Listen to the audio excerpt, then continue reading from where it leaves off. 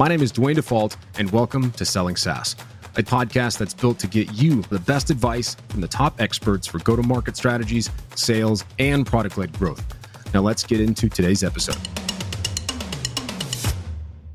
One company in particular, it was really, I want to say sad, but it was unfortunate that it was the mindset of the organization. They come in and they needed someone to come in and revamp their sales process. I'm like, okay, cool. So I got some data, and like their MQL conversion was like 1%. I'm like, oh my gosh, like that's terrible. Your sales team's terrible, right? And their opportunity conversion was like 5%. I was like, what is going on? Come to find out, they didn't have product market fit, and they were dumping 6 figures a month into Google to go and confirm product. But they weren't using like the real way you should go and confirm product market fit. They had got all this funding early and just blasted it. Overstaffed sales team was just dumping over 6 figures into Google to try to drum up this fit that they needed, this fictitious fit. And they weren't tracking anything. They had all these disparate systems, and they were just hoping that they were going to, at least from my perspective, they were hoping to find product market fit from doing these things. And by the time that happened, they were going to make up the losses from overspending on the ads and hiring salespeople to go and get a Series B to make up for it. It's like, that was the model. That was the model for 3 years, where people would get to market with something with all of this money and then not pay attention to how the data is kind of coming out, or where certain things, like you said, the effectiveness of the dollars that you're spending. Like when I came in and I saw that, I'm like, you understand that 90% of the budget that you have allocated to these paid campaigns is doing nothing, like not even driving proper fit customers or proper fit leads. Like I brought their budget in like 2 months. I brought their budget down to like 15K. And even then, like the leads disappeared. So the sales team was freaking out. They're like, what are we going to do? And I'm like, well, I had to revamp the CRM and go reconnect. Like I have spent the first 2 months just redoing everything, like literally just going back through and trying to find attributable data sources for proper fit, what was supposed to be proper fit, and then had them retarget, remarket, and we're able to drum up some business doing that. But it was like, gosh, it was just, how long did they go with this being the main focus and main advice? Right? Lots of first-time founders, lots of people that had never been in the industry. Like for yourself, yeah, you're a first-time founder, but you come from the industry. So you have the experience and knowledge knowing this is what good looks like. A lot of first-time founders had an idea, went and got some coaching on how to make the idea look good, and then got a whole bunch of money for it, and then no experience actually building the process out, or what data they should be collecting. Like it was mind-boggling to see this, and it's like you're smiling. It's like you see it too. It's crazy, and I think that companies like yours, Dream Data, is probably going through a little bit of like a happy dance, because all of a sudden now you see all of these gurus and like all these articles about, oh, go collect your data, and you're like, bring it on, let's go, let's have this real growth happen, because now you're sitting in that spot where people understand, like, oh, we don't actually have any data to make good judgment or good decisions. We need to go get that. And you're like, hey, we're over here. We're one of the few that can do it.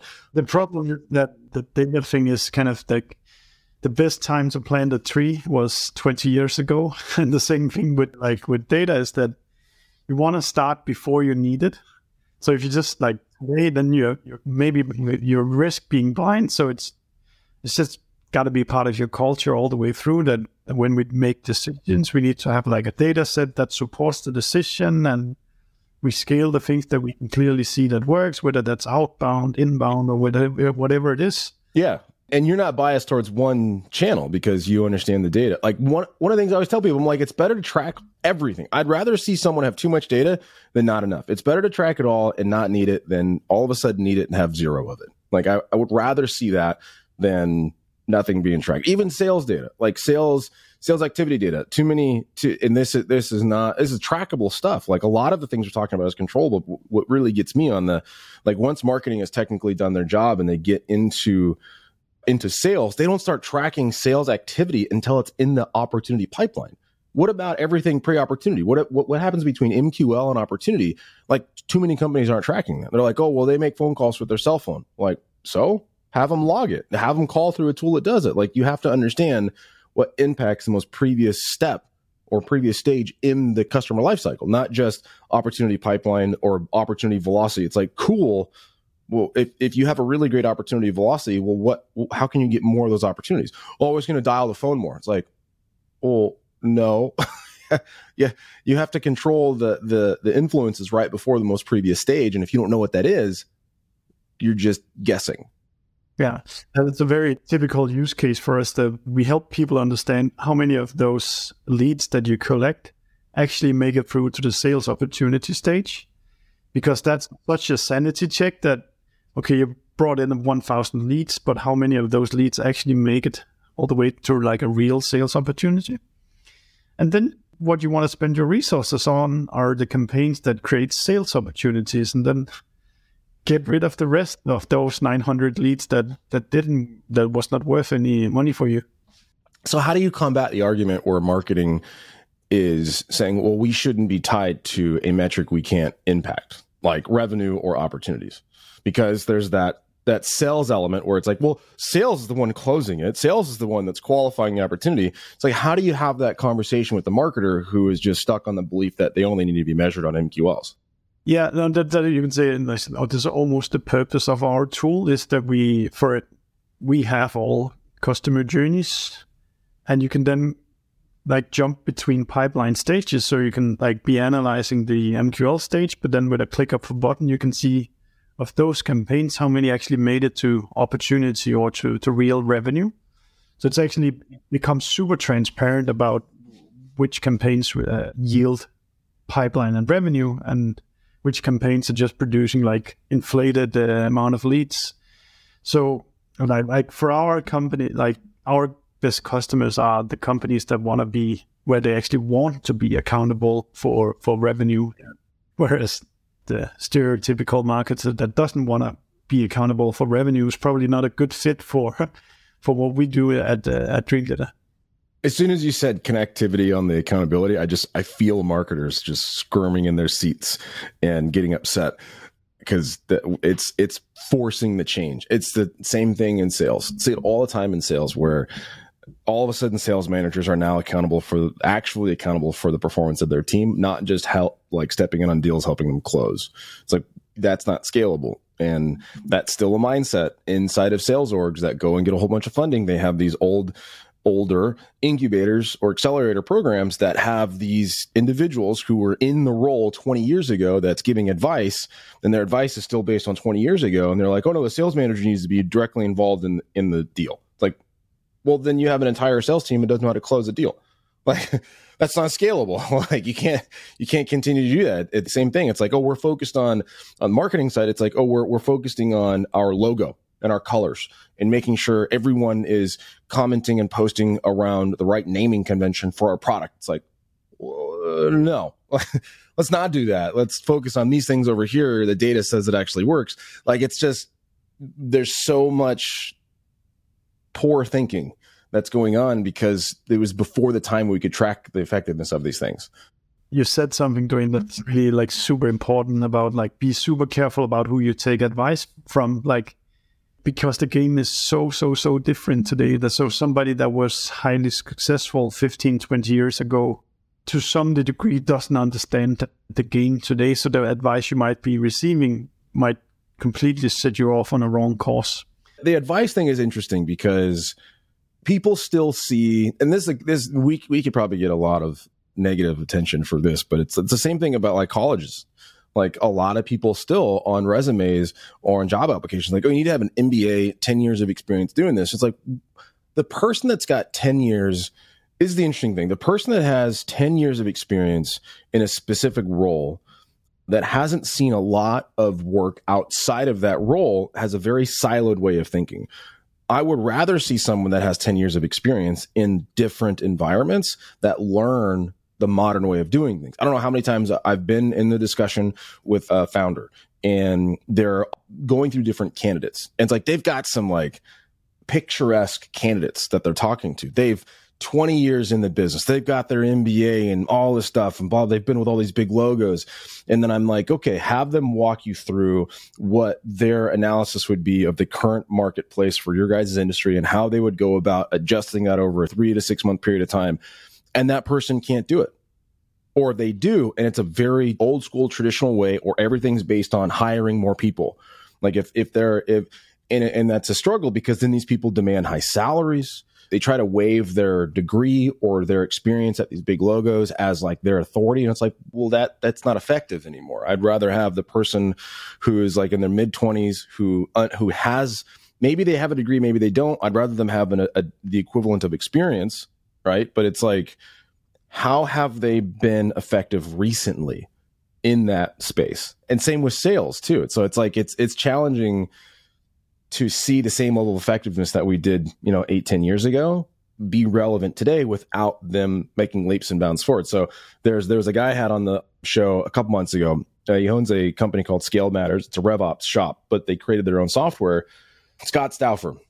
But he's been the CEO of these companies probably 4 or 5 different times, a co-founder. And by the looks of him, you would think he is aged out of the industry. But he's so intelligent when it comes to the stuff we're talking about, because he's in the role. He's in the business. He's not some CEO of 1,000-person corporation. He's in it every day. And you can have, it was one of my favorite conversations we're having today. But with him, it was really great because it was connecting all the other pieces we're talking about. But if you're not in it, like if you're a VP of marketing, or you're a CMO, and you're sitting on a team of 100 people, like, I feel like you're too disconnected from what's going on in a day-to-day in the threads, in the UTMs, looking at the data to know what the strategy should be. And so it's unfortunate, because those tend to be the people that get the biggest voice and the biggest stage, and that's just not reality. You catch people who can actually do work and not just sit and talk. I don't know how to always test for it, but I typically tend to insist on getting 2 references from them. So you can speak with people that know them and hear whether they can he actually sit down and can he do real labor in this industry? Another thing that I was thinking about as you were talking is that I think I never actually look at people's education at all, where they went to school.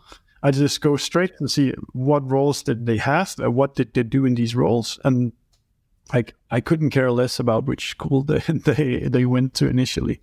Because that's not where you learn your craft. That's when you get to a real job.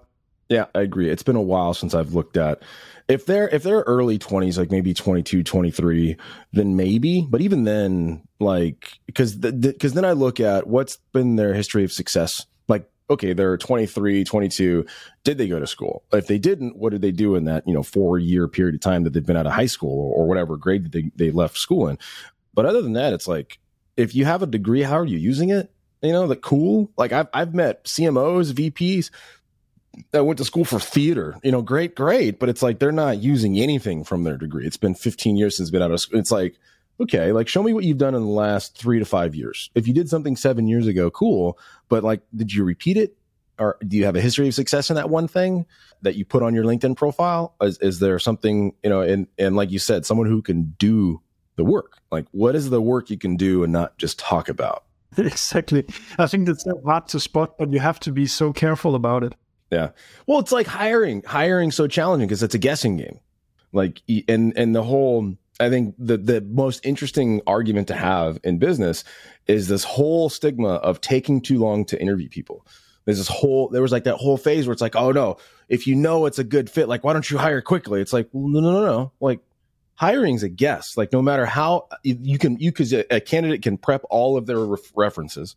A candidate can they can hire a resume specialist. They can hire an interview coach to go through these things, and it's still a guessing game. But then when you hire them, and then all of a sudden you're like, this person can't do this one thing we need them to do. What do we do? Well, you got to fire them. Like, that's business. We're not here to create relationships. Like, it sucks. I think we get too optimistic on people's behalf as well, I think. Like, are you an optimist? Like, when you interview people, do you want to find the good, and you have to convince yourself otherwise? Yeah, I think it's not like that. Then obviously, when you have more candidates, you can be more critical. Yeah. What do you think, being on your side of things, and I know we're kind of getting close on time, but in marketing and the way data is in the business world right now for B2B SaaS, what do you think some of the most valuable skill sets are? I think it's about curiosity and a true interest or passion in the game. What I mean by that is like I talked with a good friend of mine. He said that like people don't care about marketing as we care about marketing. And what he means by that is like they go to work, they do their job, then they go home. But I go to work and I deeply care that this works. If it doesn't work, I need to understand why is it not working. Like, can I configure it differently? And then I go back and I try again. If you can spot those people that has this kind of, I don't know if you want to call it like killer instinct or like just deep passion about winning. Yeah. Maybe it's an obsession, but that is kind of, I don't know if that's a skill or like a personality trait or whatever it is. I think there is a framework that you can be taught. Like, I think people used to refer to it as growth hacking, but really it's just applying a methodology to how, like, and let's not get started on that word, but a methodology about, okay, I deliberately write down my ideas. I try to take a rational decision about what is actually the best, the fastest, the most valuable idea. And then I go out and do this one first.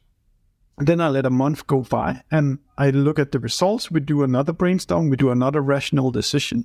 And this kind of having a methodical framework that you deliberately do stuff constantly rather than just, for one day we do this, the next day we do this. We don't look at the results. We don't learn anything. If you really like try to like rationally write down why are we doing the things we're doing, go out and try it. Look at the results, learn, and then that process, that is repeatable if you kind of learn the craft of it. Why do you think people don't do that? One thing, it's fair enough that you are not experienced, so you don't know that you have to be like mindful of your resources. Another thing is that they probably get thrown a bit around in market, then the CEO comes and, hey, I heard this podcast and he said you should do X, Y, Z. Yeah, I call those the book of the month CEO. Like, yeah, it's a sad reality. I think people, because I love that the way you use, like you said the word rational a couple of times. And I feel that people need to learn how to detach themselves from the process. They put too much of themselves in the thing that they're doing. And it's like technical founders, the founders that come in that build the product themselves, and then they're founder-led sales, and then it's marketing-led or founder-led marketing. And it's like their own skin is on the product and they can't detach from the process of building it. And then they get blinded by the emotions of when their preconceived ideal customer profile isn't what's purchasing and using it. And they're like, that's not what it was built for, right? It's like, well, that's what people are paying you for. Let's look at that. There's something in that. Right. And I truly believe that people, and myself included, I get deep into things. Like even the editing of this show, sometimes I'm like, oh, this is so cool. I love the blah, blah, blah. And I'm like, I pay a team to do this. Like get out of Adobe, right? Like stop paying for your Adobe subscription because you don't even use it other than to make stupid corrections on things. But it's like, we need to pull ourselves out of the emotional piece of building things, and we need to detach ourselves. And I think that's one big thing that a lot of people are struggling with right now. So I like your framework. I think you should but it's important not to lose the intuition and the passion as well. So it's kind of, you need to remember to play like a left and right brain game. Like when you're brainstorming, just let your intuition and like, what are you passionate about? But then as you say, you need to take a step away from it and detach yourself from what felt like the most passionate thing. And if that's the hardest thing you can do, is there something that is a lot easier than you can go and execute within 10 minutes or something like that, then it's probably the speedy one you want to go more for rather than the hardest one you can go for. I have something on my whiteboard you'd appreciate. It's as I walk into my office. So I have a gym on the other side of this wall, and then I have my office here. And so as I'm walking into this door, on the whiteboard, it says, they will never care as much as you do. And it's just a hard reminder to be like, and underneath that it says obsessions are healthy. I had to write that. Yeah.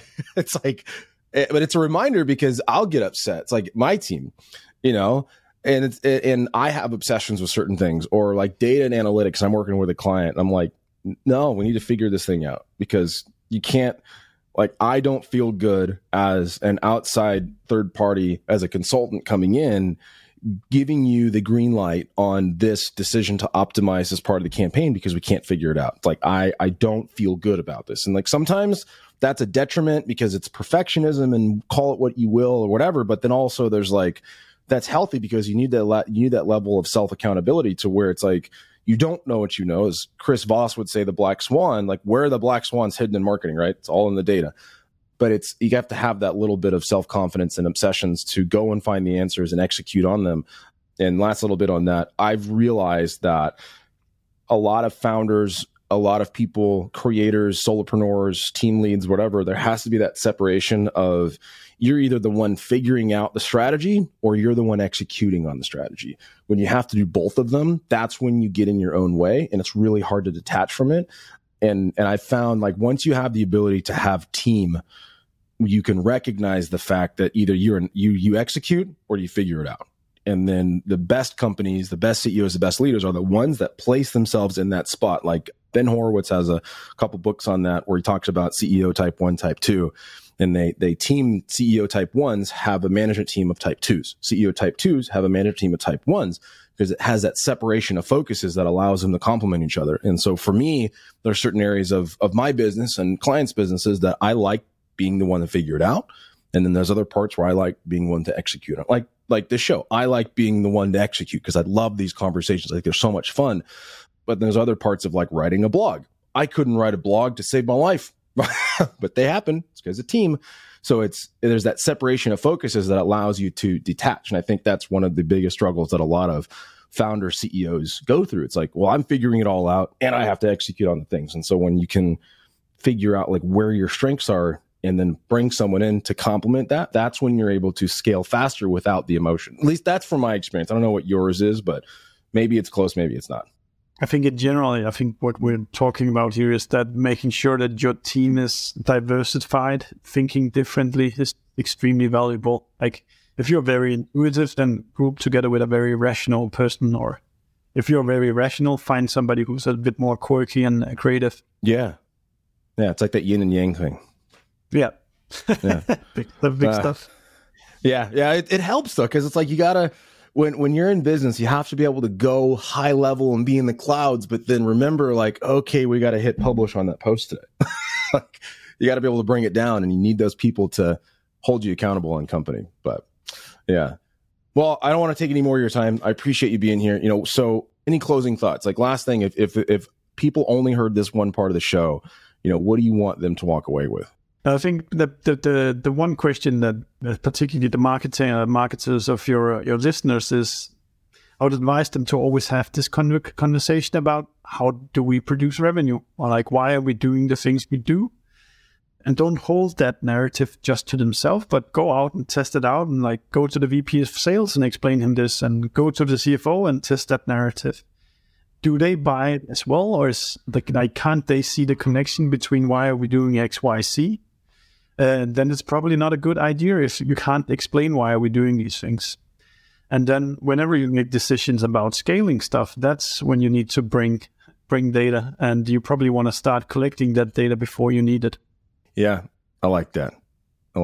Simplify it, communicate it, and then track it is what it all needs to come down to. Hey, Steffen, I appreciate it. A great conversation. We'll have to do this again later this year and kind of see like a version 2 of how everything goes this year. And then, yeah, if you guys ever need anything, by all means, I'm here. You can ping me, shoot me an email, have a conversation. But until then, I appreciate you. Great. Thank you, Dwayne. Thanks for listening to another episode of the Selling SaaS podcast. And if you got value from today, please leave a review on your favorite podcast platform.